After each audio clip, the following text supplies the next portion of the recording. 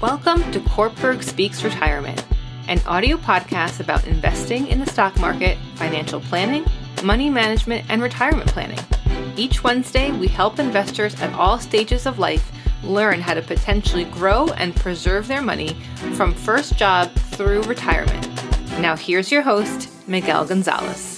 Good morning and welcome to the Kortberg Speaks Retirement audio podcast. On this week's audio podcast, we will talk about leap years and the little known ways it can impact your finances. Life is full of strange and interesting things like Halley's Comet and the Northern Lights, and one that affects us all, even if we do not realize it, is a leap year. Every 4 years, an extra or intercalary day is added to the February to keep the calendar aligned with the seasons. On a leap year, the shortest month of February gets an extra day based on the Gregorian calendar, the internationally accepted civil calendar that replaced the Julian calendar in the United States around 1752 for the purpose of calculating leap years. Why is a leap year significant? Well, the calendar year we follow is not completely aligned with the 365-day cycle of the Earth revolving around the sun. It takes the Earth 365 days and 6 hours to travel around the sun. And because of that extra time, a leap year is needed to stay balanced. What would happen without a leap year? Well, if we did not consider this lapse in time over, let us say, the next 750 years, instead of summer beginning in June, it would occur around mid-December or so.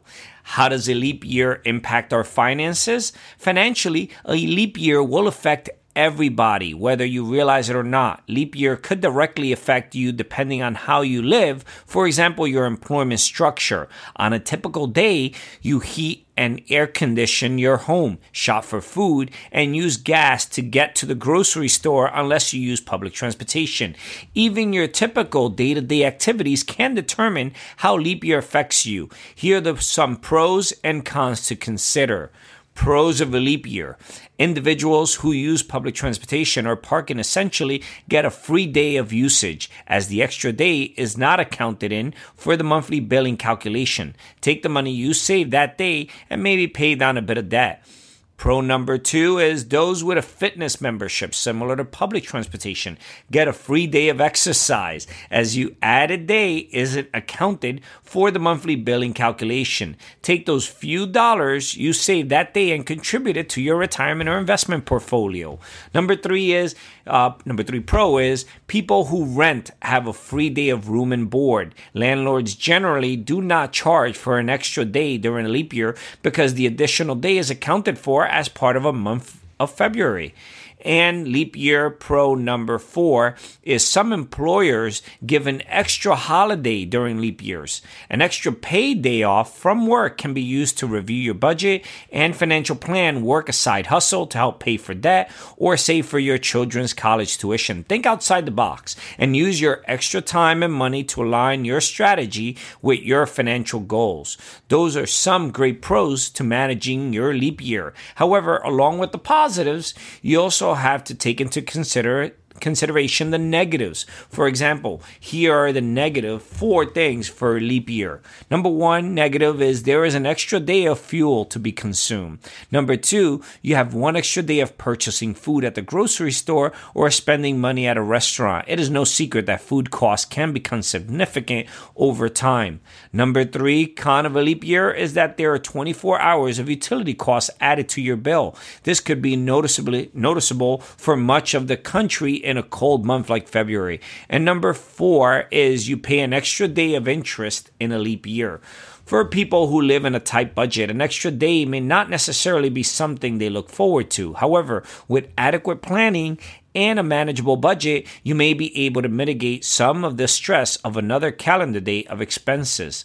Consider consulting a financial professional. I say this at all my podcasts because considering consulting a financial advisor, a financial professional who can work with you on a budget and investment or saving strategy. They can offer tips for managing extra money that comes in, for example, from working an extra day because of a leap year. Also, make sure to visit our website, www.kortberg CourtbergRetirement.com. Our site is filled with educational videos, ebooks, publications, and financial calculators designed to help you learn more about your finances. As you search our site, send us a note regarding any questions you may have about any particular investment concepts or products, and we will get back to you quickly with a thoughtful answer. This is Miguel Gonzalez, Certified Retirement Counselor and Managing Partner with Courtberg Retirement Advisors, signing off for this week's educational podcast. The opinions expressed and material provided are for general information and should not be considered a solicitation for the purchase or sale of any security. Opinions expressed are subject to change without notice and are not intended as investment advice or a solicitation for the purchase or sale of any security. Please consult your financial professional before making any investment decision. Securities offered through LPL Financial. Member FINRA SIPC. Investment advice offered through Private Advisor Group LLC, a registered investment advisor.